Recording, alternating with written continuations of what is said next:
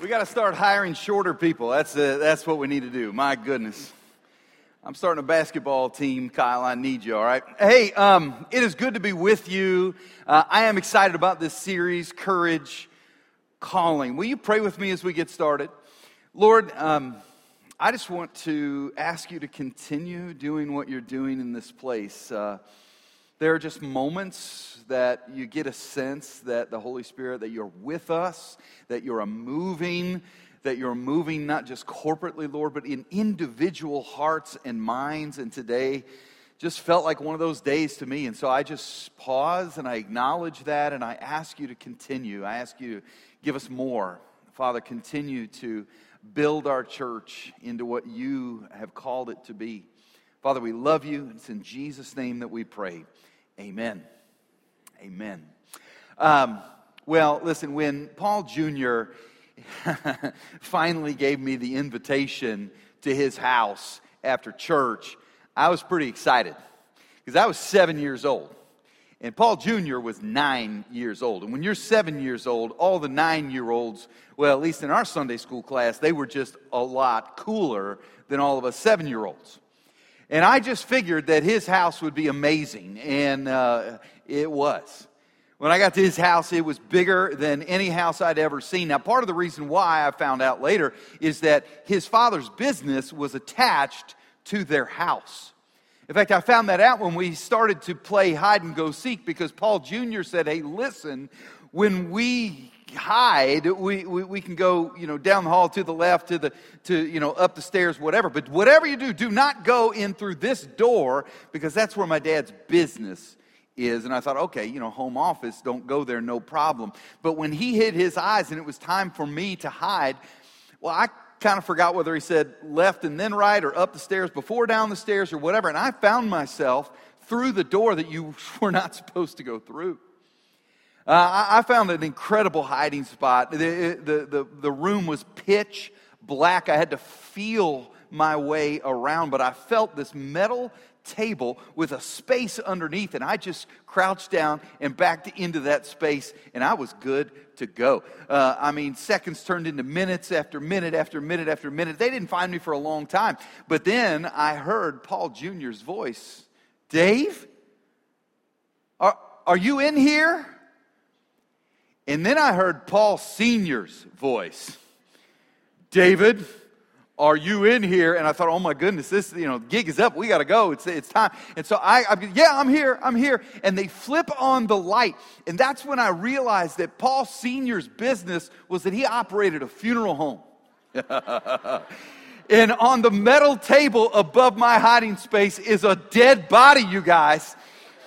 And from that moment forward, every time I closed my eyes to go to bed for the next 6 months, I needed more courage, if you know what I'm talking about. Well, we're in the series called Courage Calling. And we're going to look at a guy by the name of Joshua. Now, we're looking at Joshua because, my goodness, the first time we meet Joshua is in Numbers 13. This is when Moses is leading the Israelite people out of Egyptian captivity, and they're just about ready to go into the promised land, and Moses sends out 12 spies to scout out Canaan, to scout out the promised land. Well, when these 12 spies come back, there were 2 of them that were filled with courage, Joshua and Caleb. They took one look at all the people and Canaan. They came back and they said, we can take this land. And so, man, they're famous now. They had all this courage, and so now we name our kids Joshua and Caleb. In fact, I'm going to have you real quick. If you know anybody in your life named Joshua or Caleb, just raise your hand. Look at that. Thousands of years later, we still know who these guys are.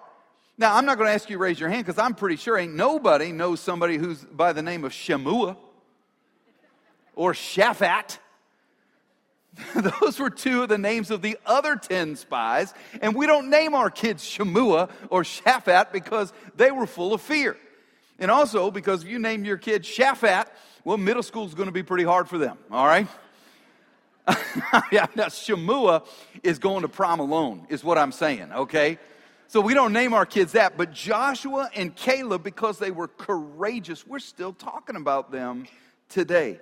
So let's look real quick. Joshua 1, chapter 1, verse 1 says, after the death of Moses, the servant of the Lord said to Joshua, son of Nun, Moses' aide, Moses, my servant, is dead. So the first thing we learn is that God is not so great at eulogies, okay? He just basically says, Moses is dead. He's my servant, and he's gone. Now, here's the thing. He didn't have to say much more than that. Because if you look back in Deuteronomy 34, what you find out is that they actually had a 30-day funeral for Moses. A 30-day celebration of his life where people were talking about all the things that Moses did and talking about his character and talking about all these amazing things. So God didn't have to talk to Joshua about it. They had just come through this. And I think it is so interesting that as God gives this great call on Joshua's life, he includes a mention of this funeral that they had just gone through. It's almost as if God is saying, hey, as you start your journey, you need to remember the end of Moses' journey. Or as you start your journey, maybe you ought to keep the end of your journey in mind. This is when I think it was Stephen Covey who would say to us, hey, one of the things you can do, sort of an exercise you can do in your life, is to imagine your funeral. Now, we don't like to think about that, you know, but here's the thing. Like, the mortality rate in the United States, if you study it, it's hovering right around 100%, okay? Like, every one of us is going to die, and we don't like to think about it, but you are going to die. Someday they're going to put you in the ground, they're going to go back to the church, they're going to eat potato salad, and they're all going to talk about you. That's not the question. The question is, what will they say? What will your friends and family say about who you were? About how you lived your life, the relationships you nurtured, the decisions you made, who you were? Sometimes it's helpful to keep that end in mind. It can be a motivating way because, you know, when you think about it, you want them saying things like, man, he really loved Jesus. Or she followed God no matter how scary it got. She was so brave. Or you know what? She always saw the best in people. Always gave them the benefit of the doubt. Always was quick to extend grace to people. She was just that kind of person. Or, you know what? He had such integrity. I mean, even in moments where he was tempted to sort of shade the truth, nope, he just always had such integrity. You know what? His family adored him. His family adored him. You know what? She was so generous. Always had an open hand for people. And you know what? He was so much fun. No matter what was going on around him, he seemed to have this just inexpressible and glorious joy. He was just so much fun. And those are the kinds of things that I want said about me, right?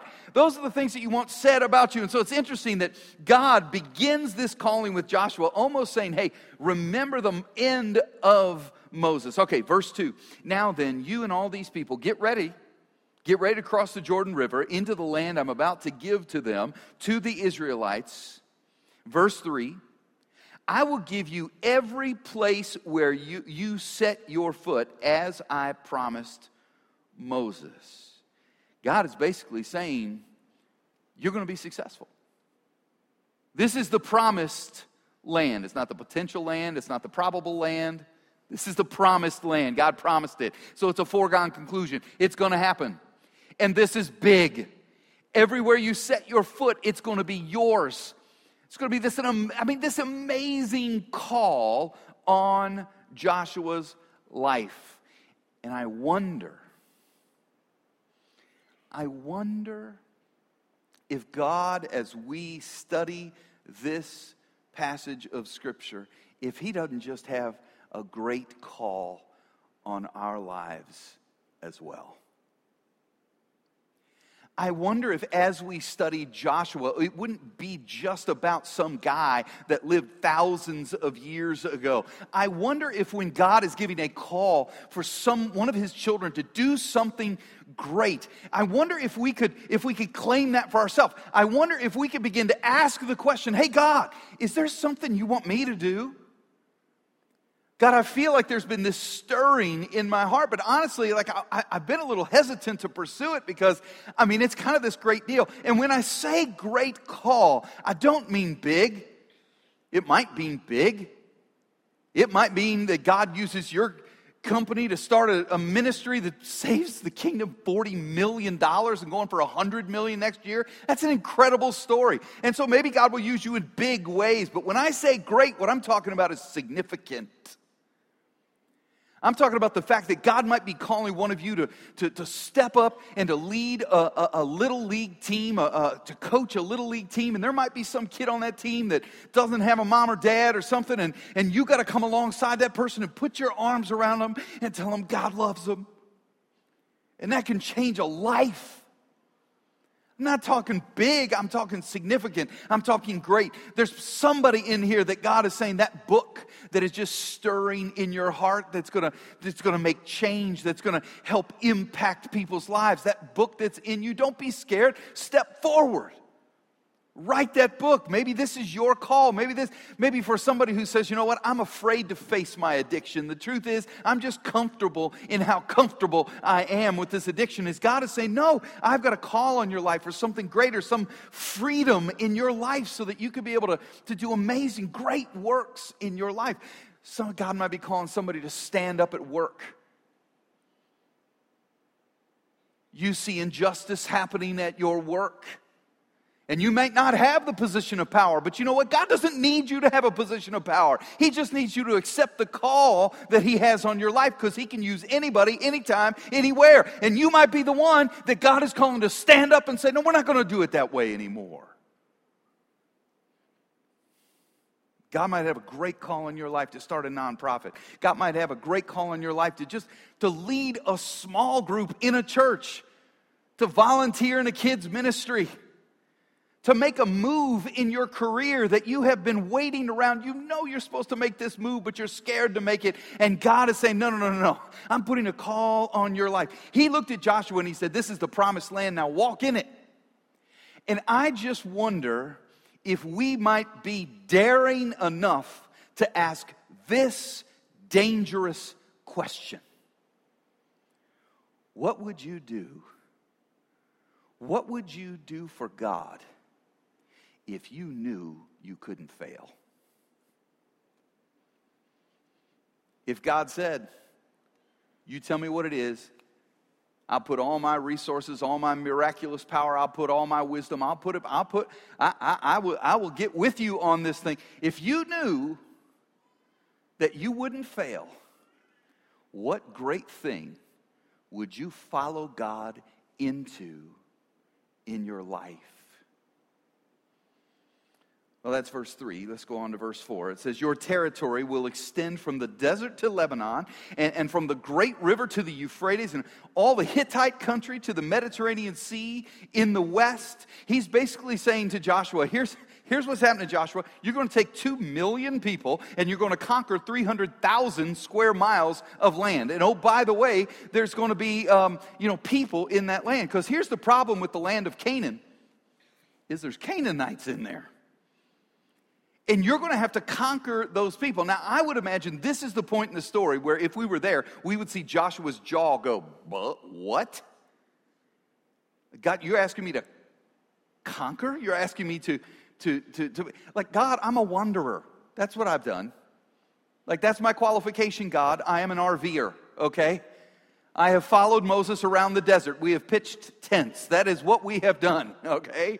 That's what I have a PhD in, is just wandering, God. That's what I've done for 40 years. Up to this point, Joshua has spied one time and been in one battle. And God is saying, yep, but I'm going to use you to take over these 300,000 square miles. And I want you to lead 2 million people to do it. It is at this point that I believe Joshua's jaw hits the ground and he's like, I don't know. But God has a clear call on his life. And that's the first takeaway. The first takeaway I would share with you is this, is that courage grows from having a clear calling. So you might say, well, courage is going to grow when I feel more qualified, when I feel like I have more strength, when I have more resources, when I am smarter. That's when my fear will subside and my courage will grow. But that's not what it says. I would say that, listen, God doesn't call the qualified, He qualifies the called. Can I say that again? I don't believe that God necessarily, that He calls the qualified people, He qualifies the called. You see, David was not a giant killer when God called him. Noah was not a shipbuilder when God called him. Peter was not an incredible orator when God called him. Paul was not a church planter when God called him. And yet God looked at them and said, I can use you. And I put a call on your life. And oh, by the way, come follow me and I will make you fishers of men. You come and follow me, and along the journey, I will transform you into what I need you to be to accomplish what I'm calling you to do. In other words, courage grows from having a clear calling, not necessarily all the qualifications. The question is not, is God, am I qualified? The question is, what is God calling you to do? What do you think God is calling you to do? That's a great question. It's a big question. And to answer that big question, I would offer 4 more. Can I give you 4 questions to ask when you're trying to figure out, what is God calling me to do? Whether it's some great calling in your life or just the will of God in your life, can I give you 4 questions? The first is this: is it biblical? Because God's never going to contradict Himself, and God speaks through Scripture. And so, if you are interviewing at the firm Dewey, Cheatham, and Howell, and they say, hey, basically to get ahead here, you're going to have to shade the truth, and you're going to have to exaggerate, and we're going to have to cook the books, but you can make millions doing that. Well, you can just say, well, no, thank you, but no thank you, because my God would never call me to contradict what He shows me in Scripture. Does that make sense? Is it biblical? Second question, is it wise? Is it wise? I love how Wayne Cordero, pastor in Hawaii, by the way, I don't know how you get that gig. But Wayne Cordero, he says this about wise people. He says, foolish people are people that keep going back to the same thing again and again and again. And the truth is, we all know people like that. For whatever reason, he talks about they walk into the wall and they smack their face and they back up and they go, I think I'll walk into the wall again. And they smack their face, which seems so silly, but we all know people that go back to that bad, destructive thing again and again and again. He says smart people are people that can learn from their mistakes. In other words, they hit the wall and they go, ooh, that hurt. And therefore, I will not do that again. And they walk a different way. But wise people are able to learn from other people's mistakes. Isn't that good?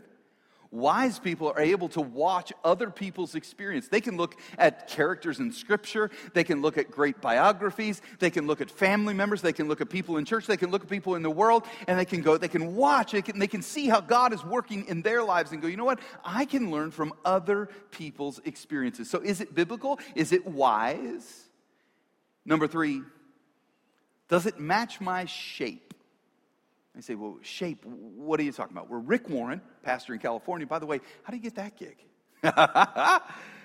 He's a pastor in California, and he talks about shape. He gives an acronym, SHAPE, and it's how did God make you? How did He shape you? The S is spiritual gifts. What are your spiritual gifts? The H is your heart. What are you passionate about? The A is your ability. What abilities, what skills do you have? What are you good at? The P, personality. Are you an extrovert, introvert? Do you like working with people? Do you like working behind a computer? Whatever. What's your personality? Or the E, what are your experiences?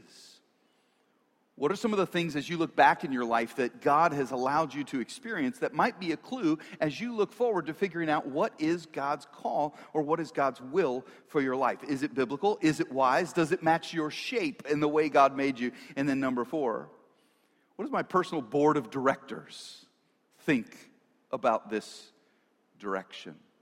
As you experiment, as you begin to step forward, as you begin to experience different things, you can take that back to your board of directors, your hopefully family, friends, small group, pastor, whatever, and say, hey, you know what? This is what I think it is. What do you think? And we see that God can work through the church, can work through people in your lives to help guide you and direct you in your life. See, courage can come from discerning a clear call from God. Number 2, courage grows in the presence of God. I was 12 years old. They invited me to come down to a trip. I didn't know exactly what the trip was with. We were going to do camping, but I didn't know in addition to camping, we were going to go whitewater rafting. I'd never been whitewater rafting. We get to the whitewater rafting place, and we could either go to the New River in West Virginia or we go to the Gully River in West Virginia. And they said, well, the New River, that has rapids kind of down on this end, like the 2s and the 3s and the nice little rapids. And then there's the 4s and the 5s over here on the Gully River. And I said, well, let's go right. And they said, we're going to the Gully. You know, I've never done this before. I'm 12 years old. And as we're getting in the boat, the guide is talking about, now listen, a lot of rain has hit this season. And so you need to understand that a lot of the places that are usually 4s rapids that I'm used to being 4s are really now 5s, because then I'm going, what have we done? But the truth is, I actually wasn't scared at all. Do you know why? Because my dad was in the boat. My dad had come with us. And I'm 12 years old, and as far as I'm concerned, my dad is Superman.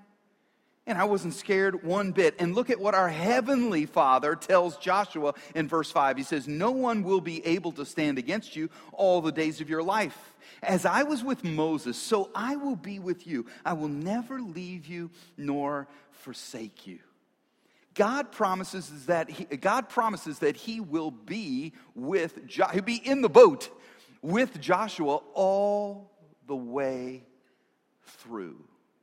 In fact, he says, I want you to look in the rear view mirror of your life and see how I was with Moses. In other words, you want to get courage, look in the rear view mirror of your life and see how I was with Moses during the 10 plagues, how I showed up during that Red Sea moment, how I showed up with water from a rock, how I showed up with manna in the desert, manna from heaven, how I showed up again and again and again and again. And that ought to give you courage. I don't like a lot about getting older, but one of the things I like about getting older is that there's more rear view mirror in my life. I have more places and times in my life now that God has shown up. And I can look back and see those like little moments that you just go, this is unmistakably God's presence in my life. I remember we were in college. Rachel and I were dating.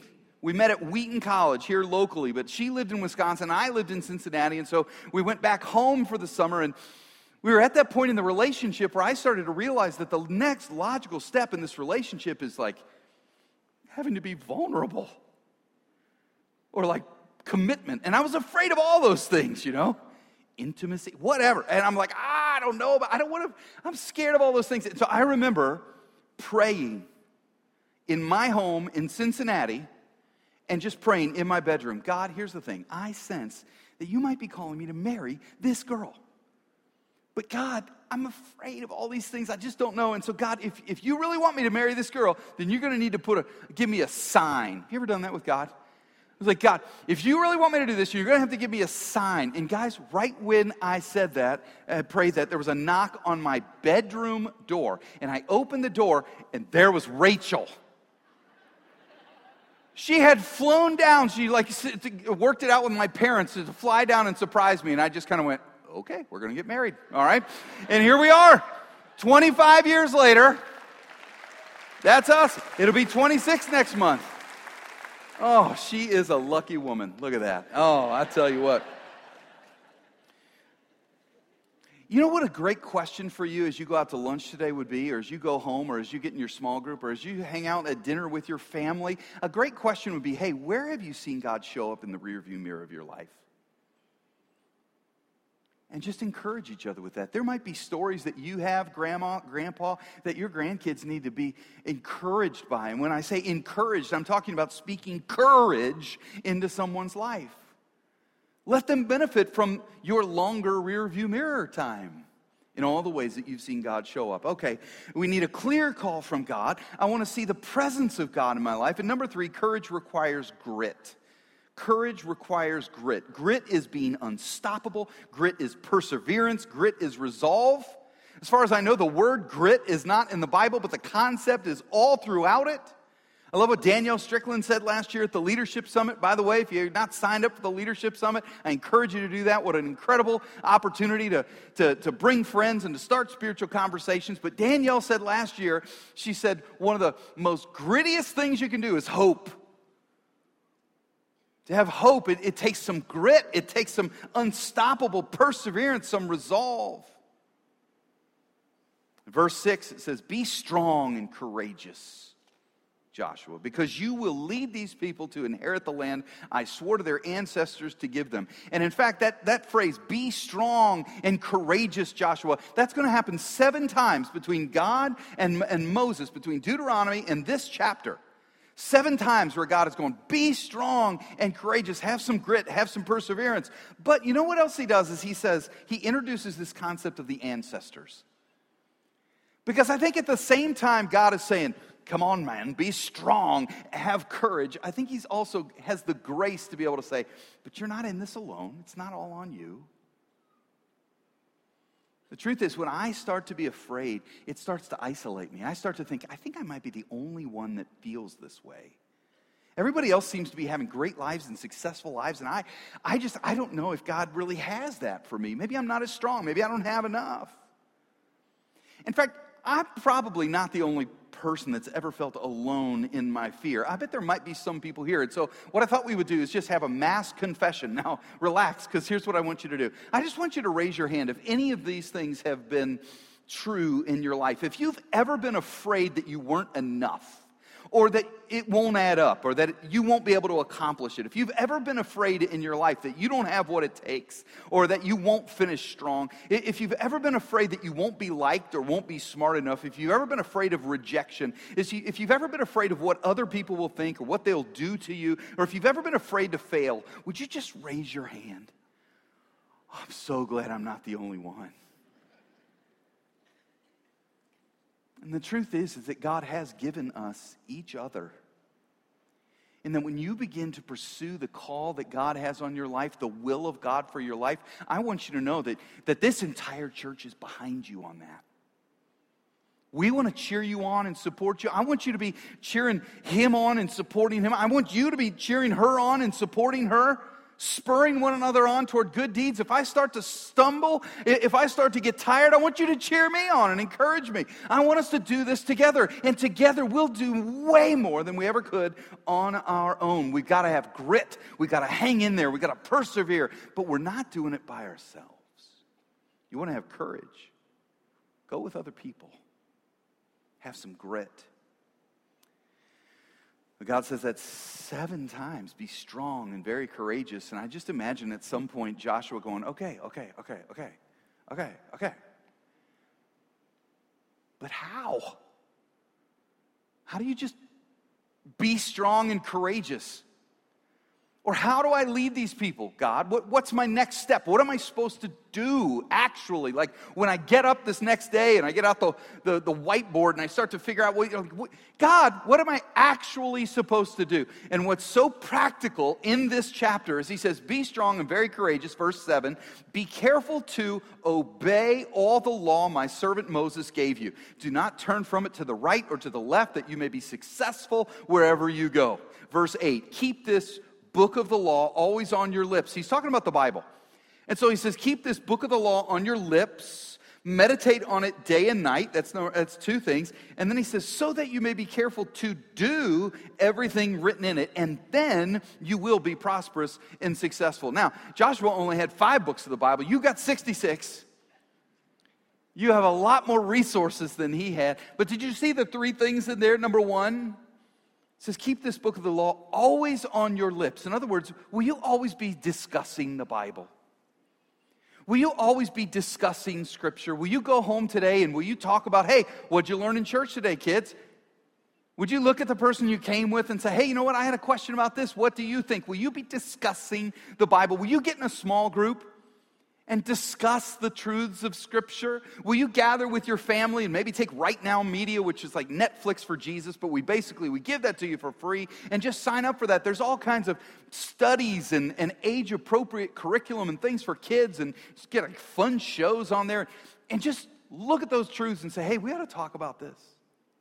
Just keep that truth always permeating your mind. And then sing it. That's another way you keep it on your lips.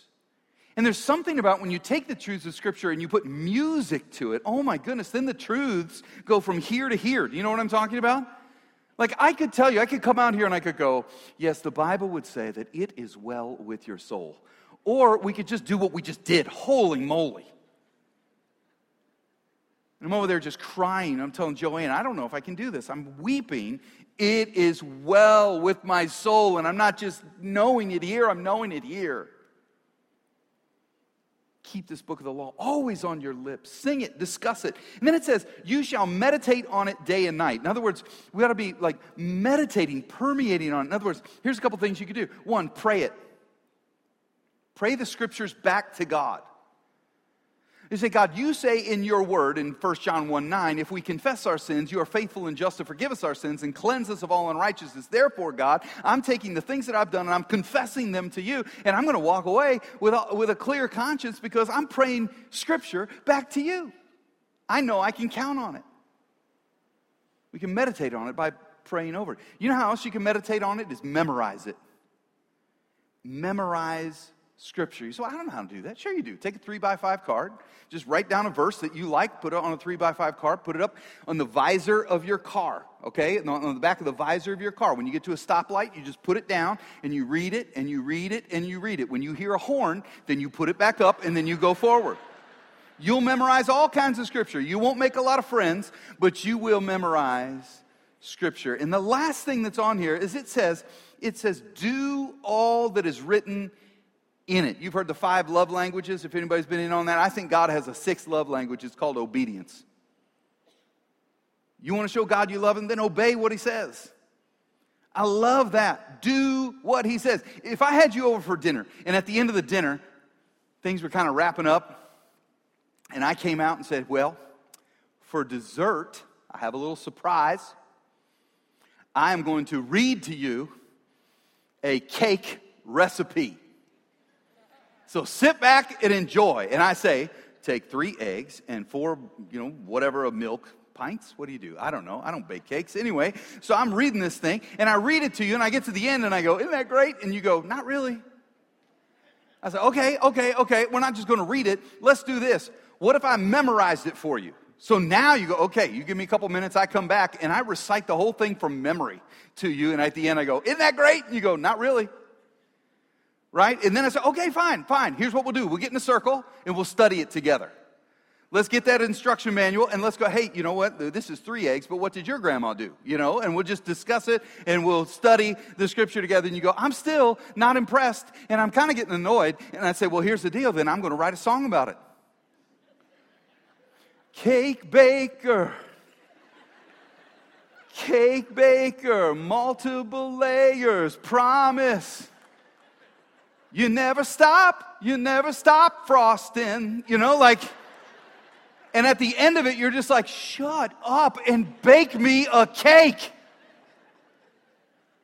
And sometimes I just wonder if God is looking down at us while we study His Word. And He goes, that's nice. Or we memorize it, and He says, yeah, hey, that's great.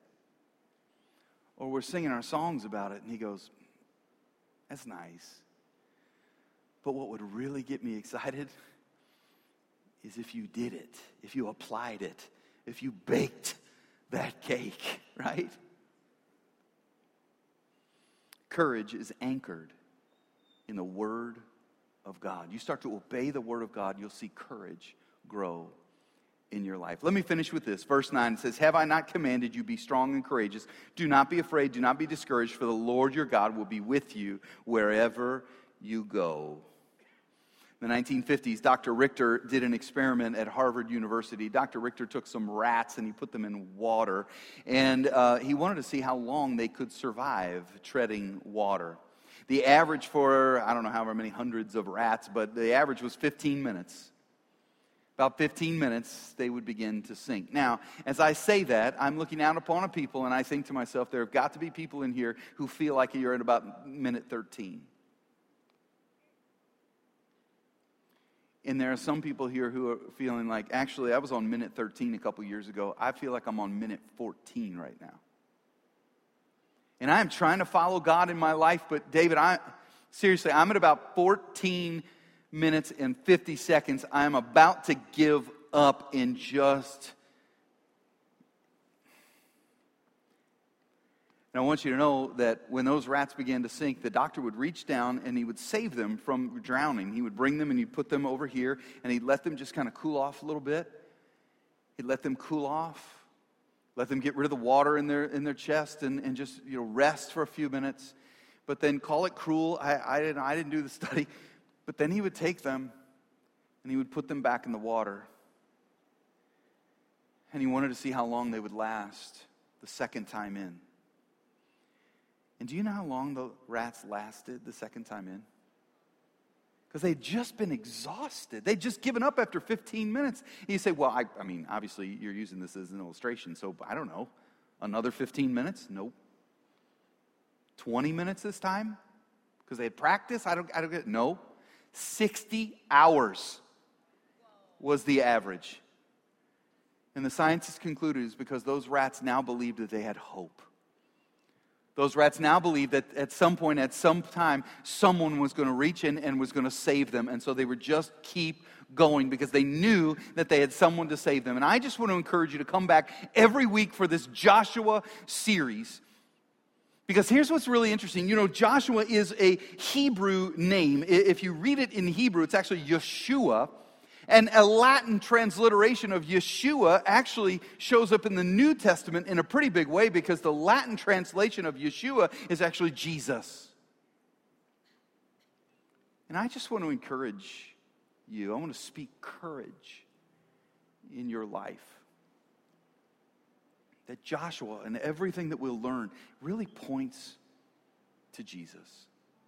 The entire Old Testament anticipates the moment that a God would look at a bunch of drowning rats and say, you know what, I will send my one and only son, and he will be both fully God, and he will be both fully man, and he will live a perfect, sinless life. And then he will choose on his own accord to go to the cross and die on that cross for a rebellious people who are shaking their fists, basically, at him, saying, we will sin, we will choose our own way, and yet Jesus will say, that's okay, I love you this much.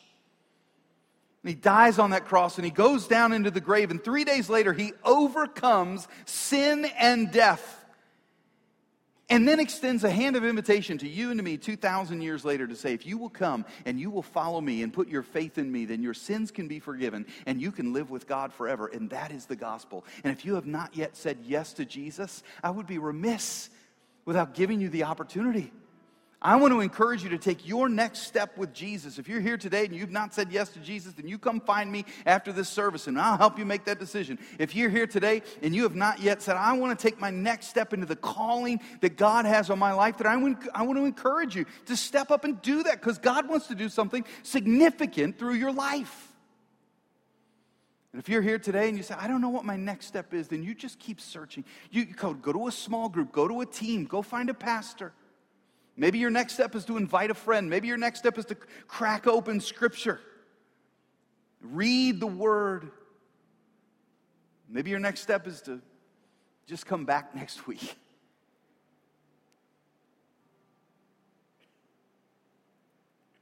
I like how Fatai talked about us as a family. And I just want to encourage you to take your next step with God together as a family